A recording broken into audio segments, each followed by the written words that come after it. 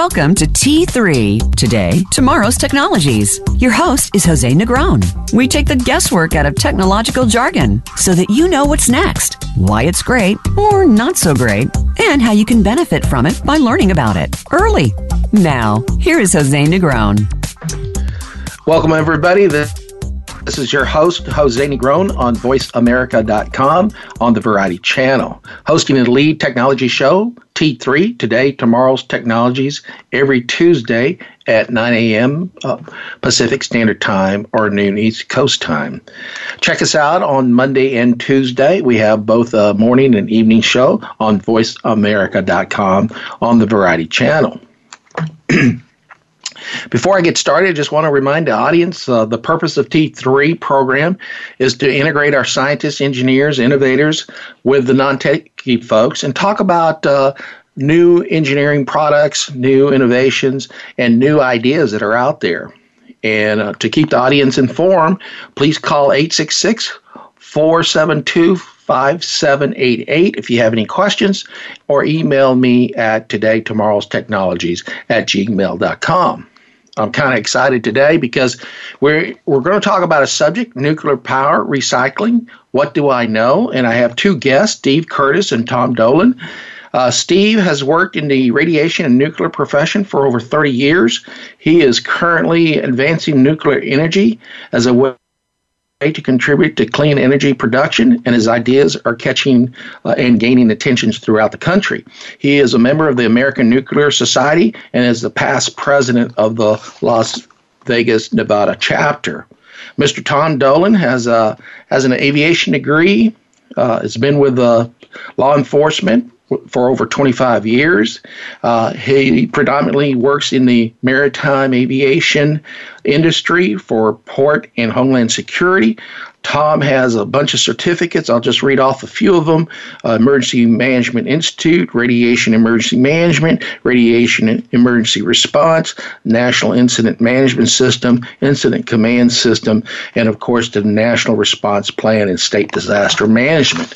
Tom and Steve, if I want to go ahead and talk about the nuclear power and recycling and what do we know about it, but let's talk a little bit about your particular project right now, and then I want to go back a little bit and talk about the nuclear power industry as a whole, both from the world perspective, what the U.S. is doing, what's going on in Virginia. So just give me a quick summary, but I really want to talk about your ideas on recycling in segment 2 and 3.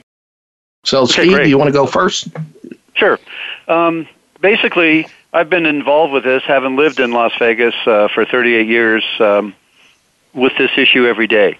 And kind of people in the professional group are horrified that this is an issue at all, because there really is, it's not that big a problem when you talk about the entire nuclear industry, and so we're miffed that there's this much hype about it. So my idea is, after 40 years of not doing anything, why don't we design an incentive for a state to take this on? I know it's politically risky because of all the hype that's out there, but I'm going to try to allay some fears today, and Tom's going to help me do that. And the idea would be to offer a huge benefit, economic benefit, to a state to recycle the spent nuclear fuel, and that way, if that offer was made to the federal government, they'd certainly accept it because they've been working for ages trying to alleviate this problem, and they have about $40 billion in their hip pocket that is targeted to solve this problem. And there's not a single state out there that is currently a consent state to take this. And so maybe we need to look at it from a different perspective, and maybe we can try to convince the state that it's really a good idea in a very low risk, high economic benefit that the government's going to pay you to get into. And as we move forward, go ahead, Tom. Yeah, on a quick background where people don't understand, well, you're having this fuel in a nuclear reactor for, let's say, 3 to 4 years. Now, what happens when they pull this fuel back out, it's used fuel, there is almost 95% energy still left in there that can be recycled. It's almost like putting a log into a fireplace and just burning off the bark and then pulling it out. There's so much power left in there. And the problem with the original thing is when you're pulling out that spent fuel, it has a radioactivity that will last hundreds of thousands of years. by recycling it, like we do with tin cans and everything else today, it's actually lowering that radioactivity to a manageable amount of almost 300 years. So it's a big concept altogether where we're doing something environmentally, and the stuff that we have out there in the stockpiles right now, we could power our country for over 100 years with what's still there. I guess the core of the nuclear power industry, understanding some of the hazards of the nuclear power industry, and really getting knowledge of what are facts and fictions, because there seems to be a lot of fiction out there. Absolutely, and that's what we're trying to dispel today. If you think about it, and you really, in a quiet time and not with a bunch of rhetoric, the nuclear industry has the best industrial safety record of any energy business, and for that fact, any business ever. People don't realize that. They're looking at this from what could happen in the extreme, and maybe that's the case, but that's not the way we look at any other industry. I mean, if we wouldn't drive cars, if we looked at how many wrecks we had every year, and so there's a little bit of a different thought process to nuclear. We're trying to dispel that with what really goes on and trying to give a different perspective of that. But nuclear provides 19% of the electrical energy we use today. And it's 60% of the clean energy that's out there. So there's a movement to move towards clean energy, and a lot of states are horrified that the nuclear won't be a piece of that if things go the way they're going, and they're doing something about it. So there's really a concern. If you're really concerned about the climate, you should be concerned about having nuclear power, because it is the thing today that is the clean energy solution. Right. So let's back up a little bit and let's talk about the world just in general, so that people have an understanding what's going around in the world as far as building nuclear power plants, who's using the nuclear power plants, why are these nuclear power plants being still online. Even though we've had 3 major key accidents, people are still building nuclear power plants. So how many countries are out there in the world that are using nuclear power right now? There's more than 30 that have some level of nuclear power right now. The big countries, of course, the industrial countries, are taking it on. Germany, at their peril, has shut down their nuclear power plants. All of them are trying to replace it with solar, and they're having a very tough time of it. They have tripled their cost of electricity and really gooped up their air because of it. They're actually buying clean energy from France now. France is 80% nuclear and has been for 5 decades. And they've had absolutely no issue with nuclear, and they recycle all of their spent fuel. Russia is going into the export business with nuclear now. They have some very credible reactors that they're exporting to other countries and sort of beating the pants of us on the export business for nuclear, which we dominated for many years. And then China just needs as much nuclear, as much power, period, as they can get. So they have 45 reactors online now, and they're building 11 this year. So they're going to surpass us probably before the middle of the 2020s in the number of reactors they have online, and that's light water reactors. They're also going into the next generation reactor business with small modular reactors, and that's a whole other story we can talk about. But that's the way the future's going for a reactor. They're inherently safe. If you walk away from them, leave them alone, they will shut down. They will not go. You can't make them go critical, prompt critical, like some of the accidents you discussed. I'm happy to talk about the accidents. They're very benign when you talk about how many people were affected by them compared to other industrial processes we do, but they've been really hyped up, and need to put that back in perspective. And I think that's the issue right now. I mean, for the U.S. as a 3-mile island, you got the latest, the Japanese issue, and so people are kind of apprehensive as they look at nuclear power. And I remember in the early 70s, used to fly around California as I was taking my flight training there, and there was all kinds of nuclear power. And I think the last 2 are still going, but soon to be out of business here shortly.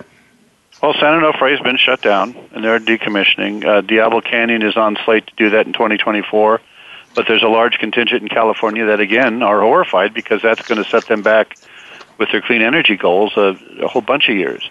And the bottom line is, if you're going to want clean energy, you're going to want nuclear to work with wind and solar to be the backup energy for wind and solar, because wind and solar intermittent is a big problem. they can't find places to build them now. They're finding actually environmental opposition forces because they want to cut down too many trees, or they want to put them on a turtle endangered species place and things like that. So there really is upheaval within the environmental world now, and a lot of environmental organizations are going with nuclear. It's hard to know who's paying for all the anti-nuclear rhetoric, but it's not credible in my mind. And there's a reason to stay with nuclear because it just is the carbon-free energy solution of the future, especially working with wind and solar. I mean, right now here in Dominion and in Virginia here, I have a overcast day. And it's no wind whatsoever. So whether we have solar or wind energy, we're not getting anything from it today. So, you need base load nuclear energy to be the backbone and drive other carbon-free energies to help out. Right. So you're not discussing nuclear power as a replacement, but as another form of energy resources that we can grab because of its efficiency and the use of it. I find it quite surprising that the international community is moving forward. You got the European countries, you've got Ukraine, Hungary, you have China. You mentioned Russia. France is a major producer in Europe. So that's really interesting. You got India, South Korea, and even Japan. I was quite surprised at the number of reactors that even the Japanese have. So people are moving forward with these reactors and the use of nuclear power. All right, what we're lagging behind? That's for sure. Yeah, I mean that's not good for our economy in the abstract if you're talking about the business aspect of it. But it's not good for air quality either. I absolutely do think solar and wind have their place, but I think they need to compete on a level playing field. So if we're gonna have subsidies for clean energy, we should have it for all clean energy as a standardized subsidy thing. When you boost up one industry, what you get is kind of a lazy industry. They don't have to innovate anymore because now they got subsidies. They can put whatever they have on their current drawing table out there and make it work because it seems cheap to people. But that's not going to last forever, and we need the market to test the energy sources in the marketplace, like nuclear has for 60 years. So the innovation comes along. So they keep improving. So they have to keep up with the other offers for power. And now that we have clean energy is becoming a desire, we're trying to wean ourselves from coal. Even natural gas. Natural gas is very cheap right now, so they're looking at that as a benefit, but it is a fossil fuel producing energy. So if we're going to have a national concept of this, it should be an all-encompassing compass. We should have all hands on deck using everything that we can have. And nuclear, like I said, 19% of the electricity used today comes from nuclear in the United States. Well, you got to look at the economic value impacts on most of this stuff from fossil fuels. We're trying to replace it, but you need to have a base load on this. Anywhere from $361 to $886 billion from health problems from coal and fossil fuels. So it's something that needs to be done soon, and we're falling behind, and economically and environmentally, it's something that has to be done. So, all right. Well, let's focus on the United States. How many states are using nuclear power, and what are the leading states using nuclear power right now? Well, in perspective, put in perspective, we all have a national grid. So power goes on the grid, you use it. So the power you get that coming off of into your house, you can't tell where it came from. So even if you have a state that doesn't have a nuclear power reactor, you're probably using nuclear power on a grid or buying it back and forth between grids and things like that. But there's 33 states now that have some level of nuclear power in them. Illinois has the most nuclear power reactors, and they're fighting. Actually, they're fighting to keep their nuclear power reactors because of their clean energy goals. Illinois is, Pennsylvania is, Ohio just passed a bill to subsidize the nuclear power there because the nuclear industry. You have to understand, utilities own nuclear reactors, but they also own solar and wind and everything else. So what they're saying is, well, if you're going to subsidize wind and solar so much, who needs the nuclear? Why should we pay for that to keep going? If you're going to subsidize wind and solar, we'll go that direction if that's the way you're economically driving us. So they're bringing us to the legislature to say, before we shut these down, you got to know what's going on. They're good for another 20 years, and they're hugely profitable in that time frame. But if you're going to subsidize to go wind and solar, we got to go where the biggest profit is. And so if you don't subsidize nuclear equally, we're going to move in a different direction. So it's utilities that are driving the train on what power source they use. And they're going to move where the dollar gets them the most benefit. But nuclear power competes every day with the power industry. And if you left the whole system alone and didn't subsidize anybody or subsidize everybody equally, nuclear power would compete very, very well. Right, and that's, I guess, the with the new, let's say, climate change concerns and the resurgence of nuclear power and competing, I guess, on a fair basis, it seems like the nuclear power would be there to contribute enormous power energy. And I'm just thinking about California right now. I mean, California is really in a blackouts over it. Yeah. Well, they're shutting off. Well, there's a whole other issue there. They're shutting off power because of liability. They're actually shutting off people, hundreds of thousands of people. I think over 1 million at some point they shut off their power because they lost a lawsuit that said they started a fire. So that's the way they're taking their ball and going home. And so what are you going to do? You know, they're wrestling with what they can do. You can't blame the power company. You know, if you're going to sue them for $11 billion, they're going to take some safeguards. And this is the only thing they know to do. In the future of nuclear energy, they're going to have small nuclear reactors, which can be for certain cities. You don't have to have all the transmission lines to bring all the energy in, and they're going to be so much more efficient than the reactors we have today. But the spent nuclear fuel or used nuclear fuel issue is clouding, a lot of decisions on future of nuclear energy, which needs to be addressed.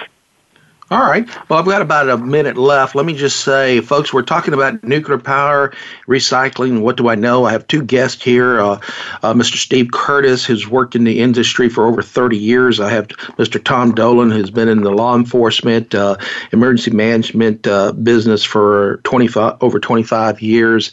We're talking about nuclear power in the global sense, nuclear power use in the U.S. and Illinois and Pennsylvania are the two main users or contributors or producers of nuclear energy. Talking about the rolling blackouts in California and where do we go from there? Is nuclear power the salvation to the climate change issue? Nuclear power brings a lot of goodness if you take a step back and look at the energy that it produces. And as Steve said, it produces quite a bit, about 60% of the power in the country. So one of the things we want to talk about in the next segment is what do we do about nuclear power and the waste product, because that's one of the fears that people have. We've had three major accidents, of course, Chernobyl, 3 Mile Island, and of course the Japanese area that caused a lot of concerns with people. And so the question is, how do I overcome that? So we'll be right back. This is your host, Jose Negron, on T3.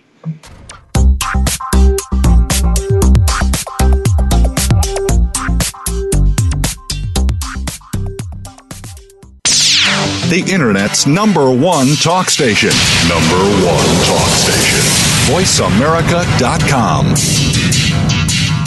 Psych Up Live with host Dr. Suzanne Phillips offers a psychological perspective on coping with common and current life issues. This show addresses topics as varied as marital stress, insomnia, depression, raising teens, campus violence, and building self-resilience.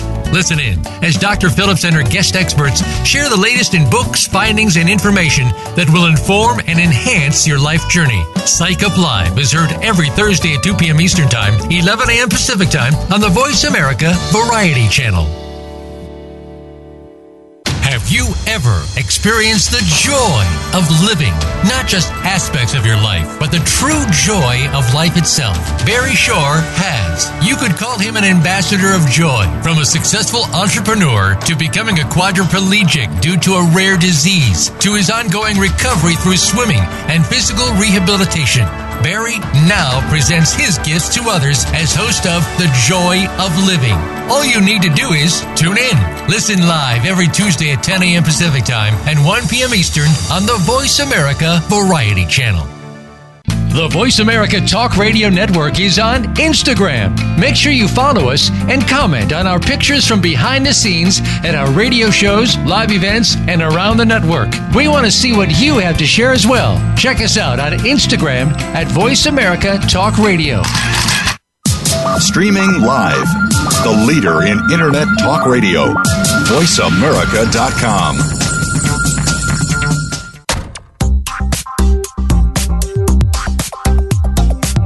You are listening to Today, Tomorrow's Technologies. To reach the program today, please call in to 1-866-472-5788. That's 1-866-472-5788. Or send an email to Today, Tomorrow's Technologies @gmail.com. Now, back to our show. Welcome back, folks. Let's continue the T3 program. Our topic today is nuclear power, recycling. What do I know? Let's focus on recycling the waste of nuclear power, and I have two guests here, Mr. Steve Curtis and Mr. Tom Dolan. Steve has been involved in the nuclear industry for over 30 years, and Tom comes from the law enforcement and emergency management for over 25 years, has many certification in rapid radiation response, incident command response, and system operation. So both of these guys are entrepreneurs. They're working on trying to get the United States to start recycling nuclear waste. So, Steve, let me turn to you. Let's talk about the nuclear waste recycling program that you're trying to get started, and then Tom, jump in for anything else you would like to add. So, over to Steve. Okay. Actually, a lot of people don't realize that the nuclear industry was going to recycle. That was their solution to spent fuel. So it's not like they ignored this problem. They had the U.S. government jump in, and back in the Carter area, well, it started with the Ford administration, but went to the Carter administration. They were afraid of somebody might get a hold of plutonium, so they didn't want to recycle. They thought the rest of the world would follow them, but the rest of the world went to recycling anyway. And so we were stuck with this policy, and by the time Reagan reversed it, they had already started mining and enriching uranium to make the fuel, which to them looked more profitable. So the government decided they were going to bury it, and they were going to put it in the place called Yucca Mountain in Nevada, which is a fine place to put it, despite what you've heard. But Nevada fought that. Nevada all of a sudden started fighting that, despite the fact that they had totally endorsed it in the late 70s. By the early 80s, they had completely turned around and were fighting that issue tooth and nail. And so they paid some money, and they got a defense, and they've managed to put off the usage of the Yucca Mountain, despite spending $12 billion to study it and find out that it's okay. Now Nevada has still, through the courts, has managed to delay this, and then they had a powerful senator there that managed to stop all the funding. Like you said, in 2010, he just stopped the funding. He didn't change the law. He didn't change the approach. He didn't have a better idea. He just stopped the funding and shut it down. And so now we're stuck with this stuff, and the answer is to put it on the sites where it's made now. It goes for 4 to 7 years into like a swimming pool water. Water can shield it, water can cool it. After 4 to 7 years, depending on how much it burned up in the reactor, it can come out and be air-cooled. So they put those into concrete containers, reinforced concrete containers, and either set them on a pad or set them into what is called a sarcophagus, where they sit there and cool down. And they're perfectly safe where they sit. The trouble is that the government has taken the responsibility for owning this, and so they're owing something to the reactor companies for that. And so they're paying them right now $2.2 million a day to store these stuff on the site, which is sort of some cost, because they could be going somewhere else and being used. And so, yeah, it's something a lot of people haven't heard about and don't know. And the idea is that like Tom said, there's a lot of energy left in this spent fuel. And it would make it worthwhile to recycle it. But like they said, when they look at it from a very myopic view, it says, well, it's easier to mine it and enrich it and make fuel this way, so we don't even bother with it. So they kicked this can down the road for 4 decades. when you're looking at that, you have different states that have bans on mining uranium, and Virginia is one of them. It's like if you want to get fresh fuel, well, guess what? The stockpile is getting smaller because you can't mine it in certain places. Right. And it's a depreciable value thing. It's a national asset which should be preserved. That's another issue. So is it $2.2 million a year for all the companies, or per day? Per day.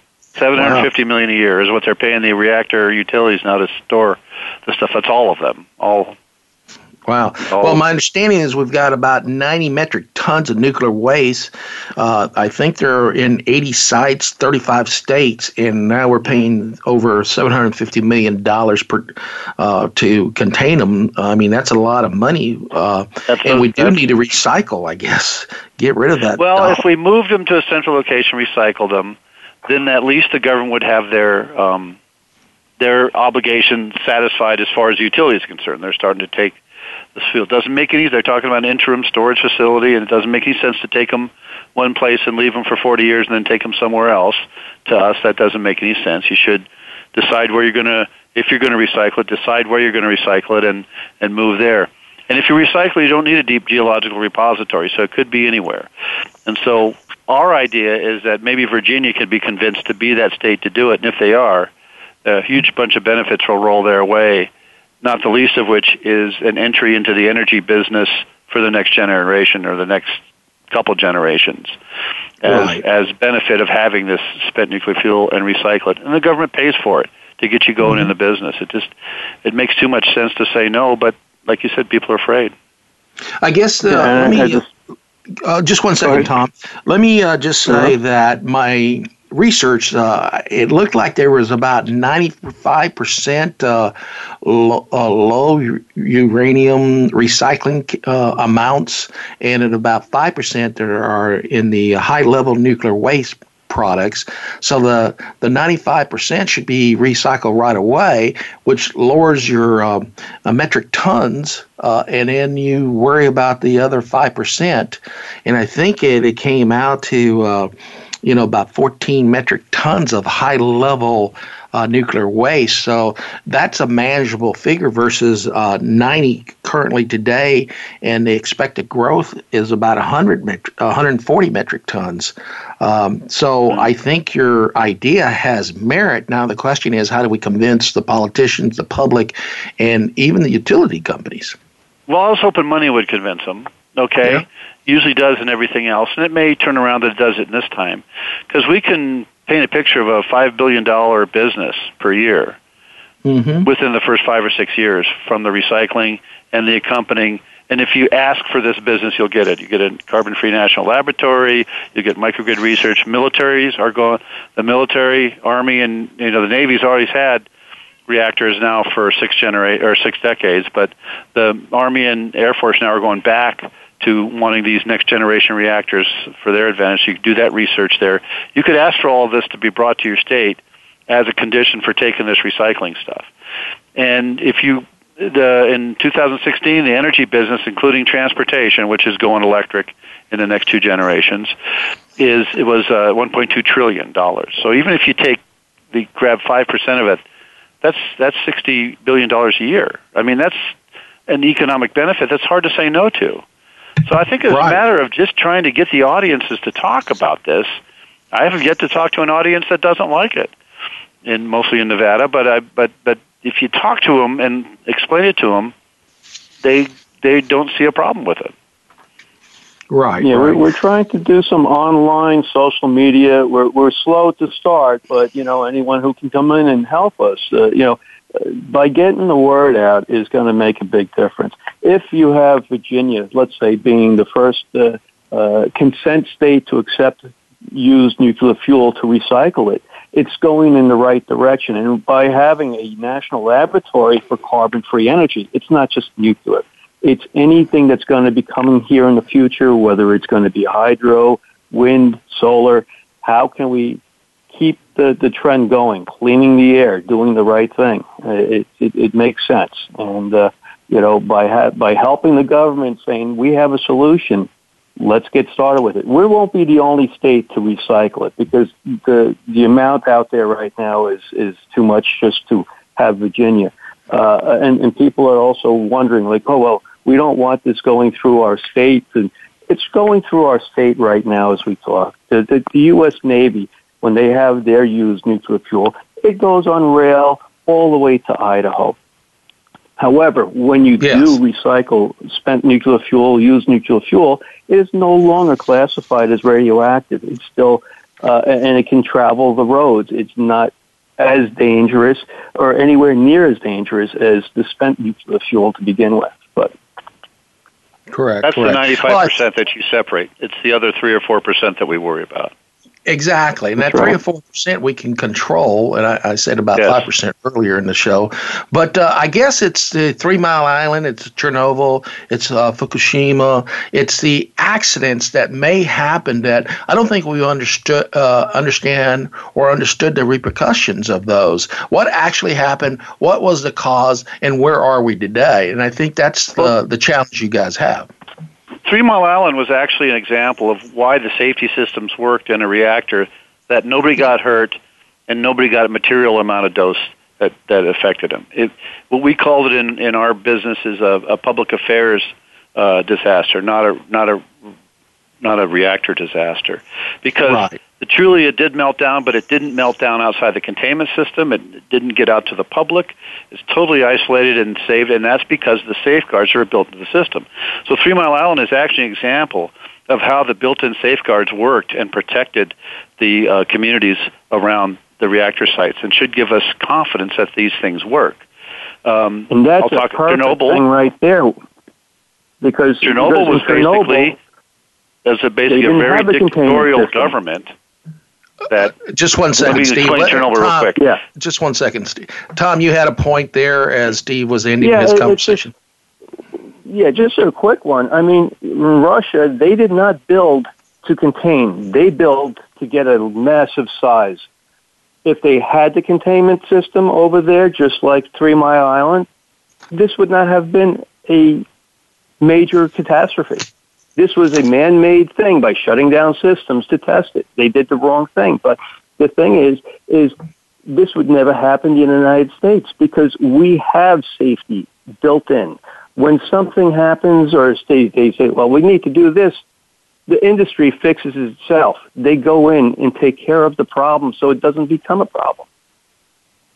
That's all. Chernobyl was an example of a dictatorial regime that ordered their people to do things that they knew were wrong.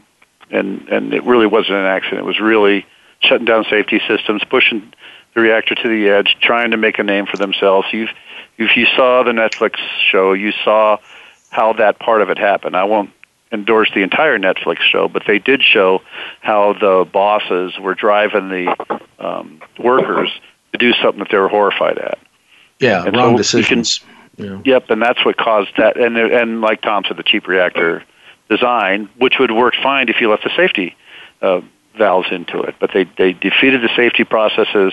There was no outside containment like there would be at 3 Mile Island or any other reactor in the world. And so you just had a man-made disaster. And then Fukushima, the big story there was an earthquake and tsunami that killed 19,000 people. Nobody died or got hurt as a result of that reactor issue there. Another example of how way beyond design configuration was still managed and handled by the people on the site. And it's been way overhyped, and it horrifies me that they talked about the reactor at all when 19,000 people died from a tsunami and earthquake. It was just terrible reporting. And especially the evacuation. They evacuated people that did not need to be evacuated, and probably 1,500 people, if not more, died from the evacuation. None from any radiological problem whatsoever. And now, public, when you see the news, it's people who don't know enough about nuclear energy or radiation spewing all sorts of things. Apparently, like Chernobyl, okay, that was a big incident. However, today it's a tourist attraction. People go there within hundreds of feet of the actual containment. People after Chernobyl that was still open. The power plant was producing power for probably another 14 years or so. People don't understand. People went back to work. They were working there. It's a lot of stuff that people don't know or are aware of. And when you bring it to their attention, they're like, oh, people live back there and, move back in. They're living there, not on a big scale, but still, it's not what was portrayed. Right. So there's a lot of misinformation, lack of understanding, lack of education, and so I think that's what both of you all are trying to do, is bring awareness and get back to making decisions on facts versus just fiction or a misunderstanding of the process, the knowledge, and the execution. I'm sitting here looking at nuclear power as it's one of the energies that we must go into. It can be safe, should be safe. As Steve mentioned, the safeguards are important. So we've got about 2 minutes left. So Steve, give me a quick understanding where we're at as far as what you think the recycling business needs to go into. And then in the next segment, we'll focus on Virginia itself.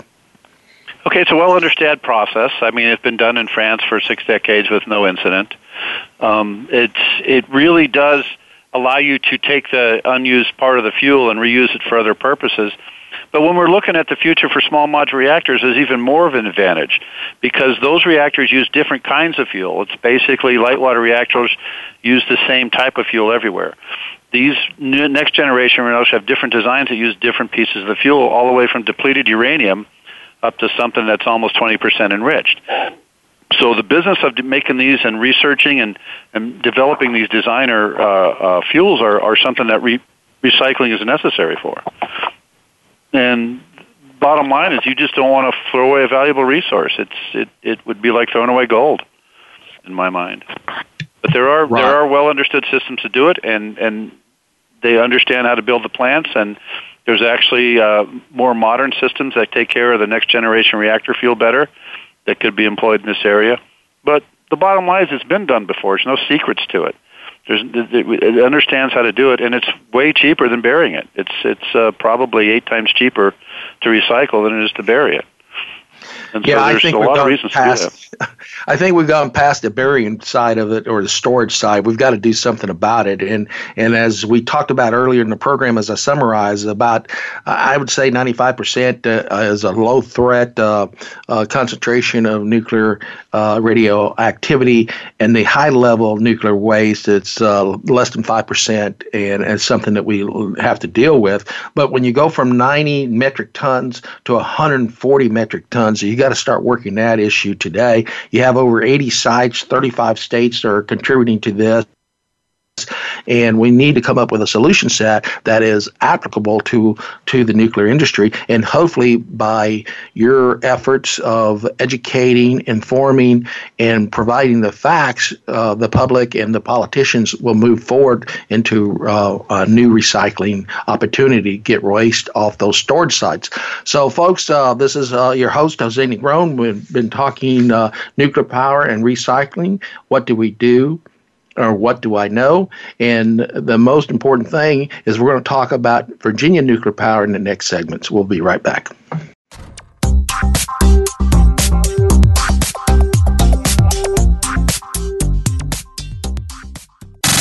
Have you friended us on Facebook yet? Why not? Just go to facebook.com/Voice America or search for the keywords Voice America. Once you are part of our Facebook network, you'll receive daily messages about what's happening with our shows, this week's featured guests, and new happenings at the Voice America Talk Radio Network. And you can add your voice to the always active discussions on our timeline. Just go to facebook.com/Voice America or search for Voice America.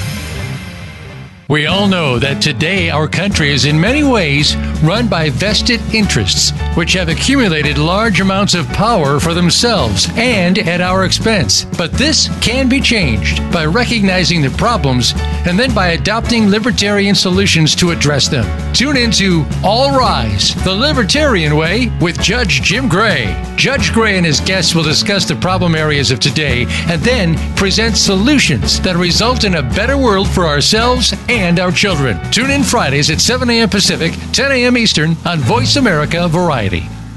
Although a controversial subject, one thing that seems to be proven is that cannabis has some incredible medical properties. Join Dr. Joe Rosato for Medicana Talk. We'll talk about medical cannabis through research from Dr. Joe over the last decade. Plus, groundbreaking news, inspiration, and education that will have you thinking about the industry differently. Featuring guests and advice from Dr. Joe. Medicana Talk airs live every Wednesday at noon Eastern Time, 9 a.m. Pacific on Voice America Variety. Have you had a chance to check out Voice America's online magazine and blog? If you love our hosts and shows, check out articles that give an even deeper perspective. Plus topics about health and fitness, movie reviews, philosophy, business tips and tactics, spirituality, positive thought, current events, and even more about your favorite host. It's just a click away at blog.voiceamerica.com. That's blog.voiceamerica.com. The Voice America Press Blog. All access, all the time. Stimulating talk gets those synapses in the brain firing really fast. All the time. The number one internet talk station where your opinion counts. VoiceAmerica.com.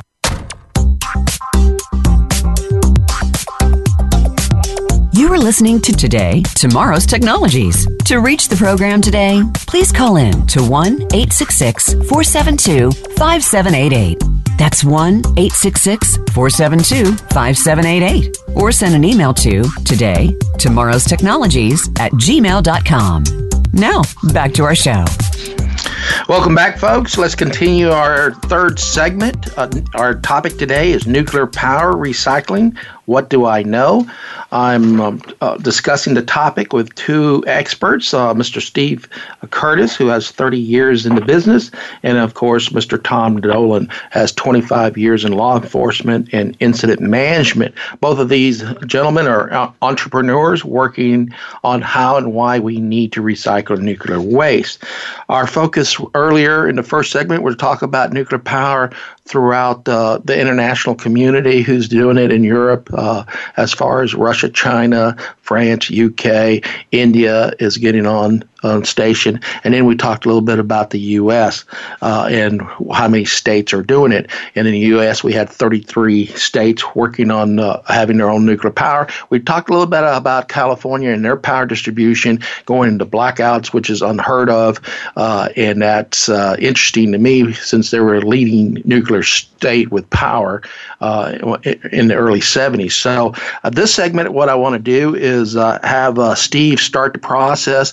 What are they doing specifically for Virginia? They're working on the recycling of nuclear waste, how they're going about it, and I'll turn it over to Tom as far as how he's trying to do his outreach to folks. So, Steve, let's talk about Virginia. What's going on in Virginia? How do you try to get the folks involved in Virginia to move it as a recycling state? Okay, basically, we want to make ourselves available to talk to anybody who wants to listen. So the first step is to getting people to listen, which you're helping a lot with here today. But our idea is you're going to need the politicians eventually. But talking straight to the politicians doesn't always work. So we're trying to get the message out to the people directly, and Tom will talk about a little bit while we're doing that. But our concept is if we can get the politicians, and you have to get them all to agree, and you have to get them all to march to Washington, D.C. and make this deal. If we can put together the deal, then the government will accept it without question. I mean, not without question, but they're gonna be very, very anxious to deal with you and make this happen because they've been dealing with it for 40 years and it's costing them money. And so the first step then is to get the state, hopefully Virginia, and all the people involved to agree on what approach they want to take. Well, that's going to take a program office to put all that together because you're going to have to talk to different types of groups. You're going to have public outreach. You're going to have to talk to politicians. You're going to have to talk to the Washington side of it. You're going to have to talk to professional organizations. And you're going to have to bring them on board a little bit, and that's more than a full-time job. So our idea is to put together a program office that is funded by some part. I would hope Virginia would want to do it, but if they don't, then maybe an industry partner would want to do it to get this going. But the idea, the money-making project for this program office is the eventual solution to spent fuel the government wants to run with a private public organization run by private people but involving public people. They don't want DOE to do it. They want this corporation that they're going to form to manage this process going forward. Well, this company, or this project office that's set up, could really easily morph into that. And that's easily billions of dollars a year in profit. So that's what I'm hoping will resonate. And by doing this, we talk billions all the time, like they're laying in the streets in big stacks. But really, billions of dollars are easily possible in the energy business. Like I said, it's a $1.2 trillion a year business that you only need 5% of it to get $60 billion a year. So there's a lot of money in this energy game.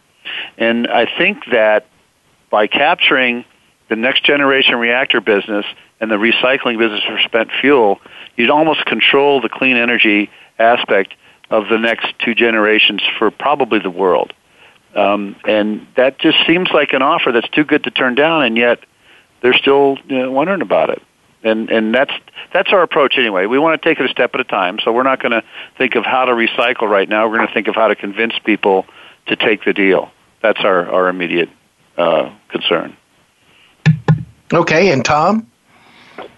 Okay, well, here in Virginia, they're actually moving in the proper direction. We have two power plants here with two nuclear reactors each, one putting out 1.9 gigawatts of power, the other one putting out 1.6, and a whole big sector of companies that are actually supporting this.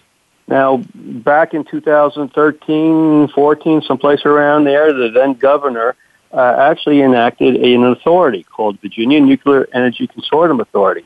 They were responsible for making the Commonwealth a national and global leader in nuclear energy.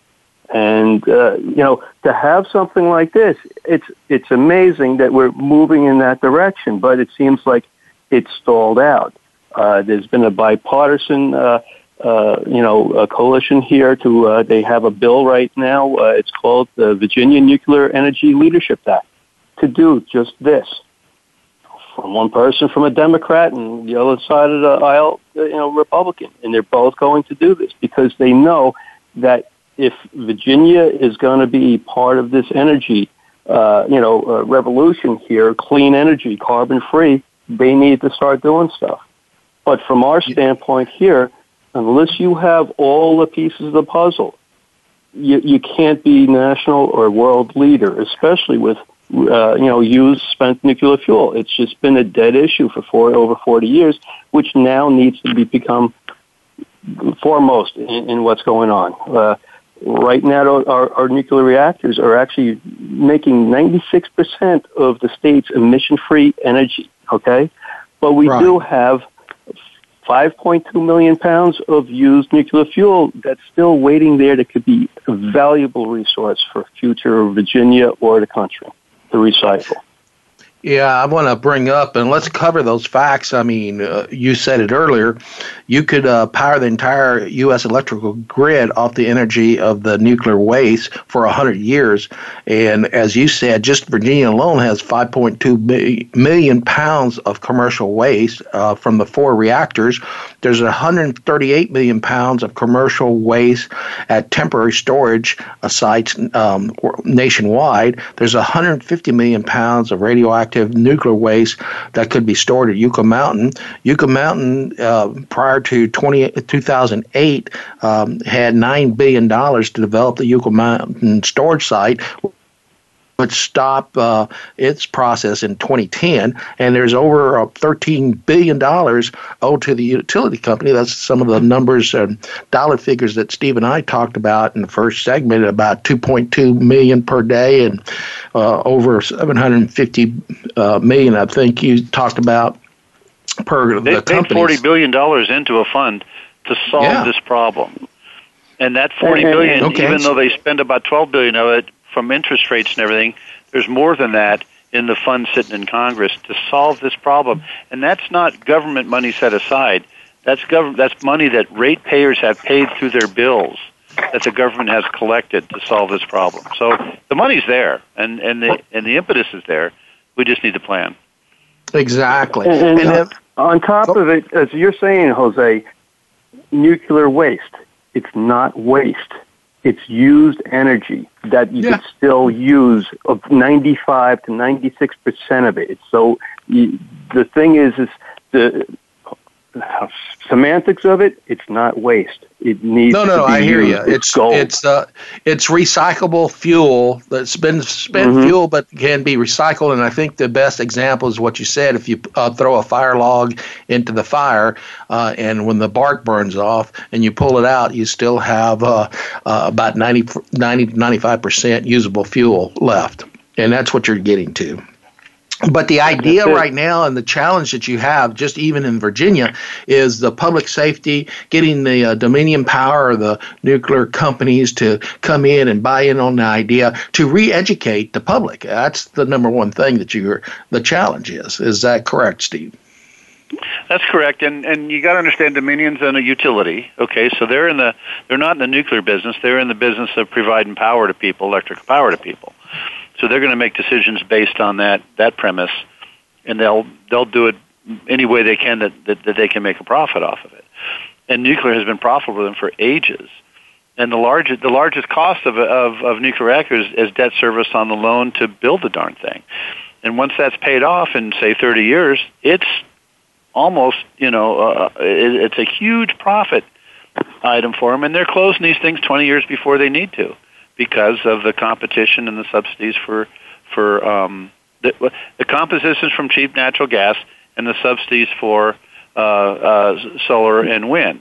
When that whole system has to start working together, and we just in my community, in the nuclear community, they're horrified at what's going on here. They all have jobs. They all have working either in universities or government or for reactor companies or something like that. So they got jobs that they're pursuing, but they're horrified that this has been a problem because it's actually the simplest part of the whole nuclear fuel cycle. And so the idea is that why don't we refocus our efforts? Why don't we put this on a basis where we can make money by doing the right thing? That's just what we're saying. Yeah, and we understand it's from both sides of the fence because there's pros and cons to everything. I mean, the utilities that have this stuff stored on site, they're getting the money to store it. They're just sitting there, and they're getting $2.2 million per day to have it. So we understand that they're not going to be as readily ready to possibly turn around and say, oh, yeah, let's recycle, because that's an income to them right now. Whether that's right or wrong, it doesn't really matter, but we need to focus on solutions to move this whole thing ahead. And it's also an impediment to future reactors and technologies to get this stuff going. The world is passing us by as we're sitting here still dealing with something from 40 years ago, which is a non-event. So. But the handling of this, of the used nuclear fuel, is an issue that all of the antis are taking up as their main process. Well, you can't even take care of your own spent fuel, so how can you be trusted to do any more nuclear? We should just get rid of it all. And that's absolutely not true, of course, but what's happened in the last 40 years is sort of amplifying their point, and we need to deal with it.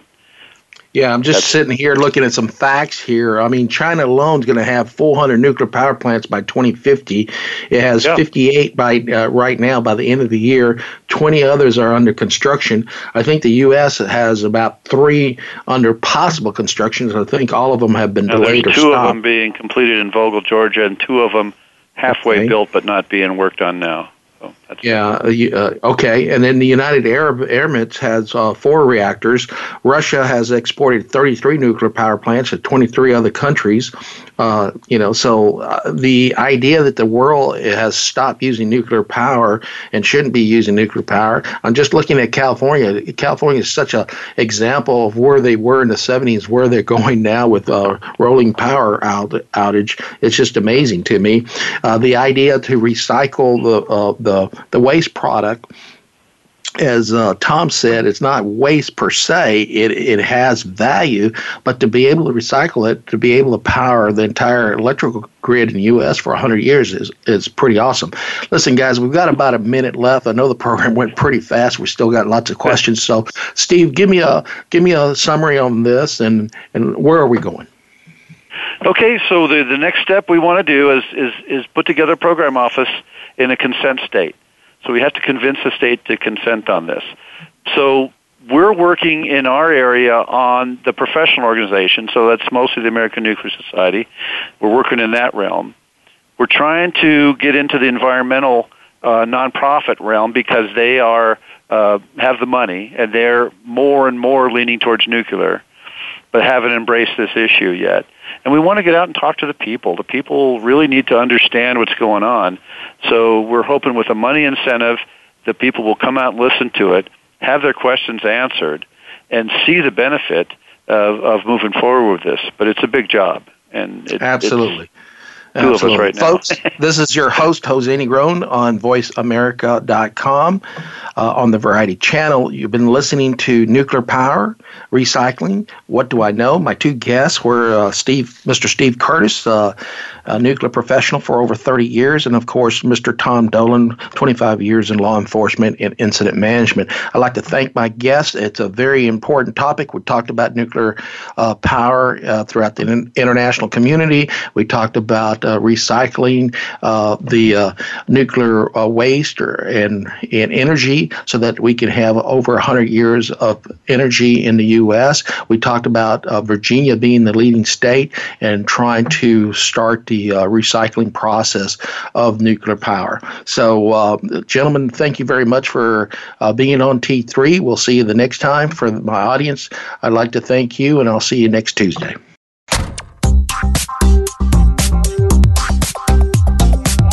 Thank you for listening to Today, Tomorrow's Technologies.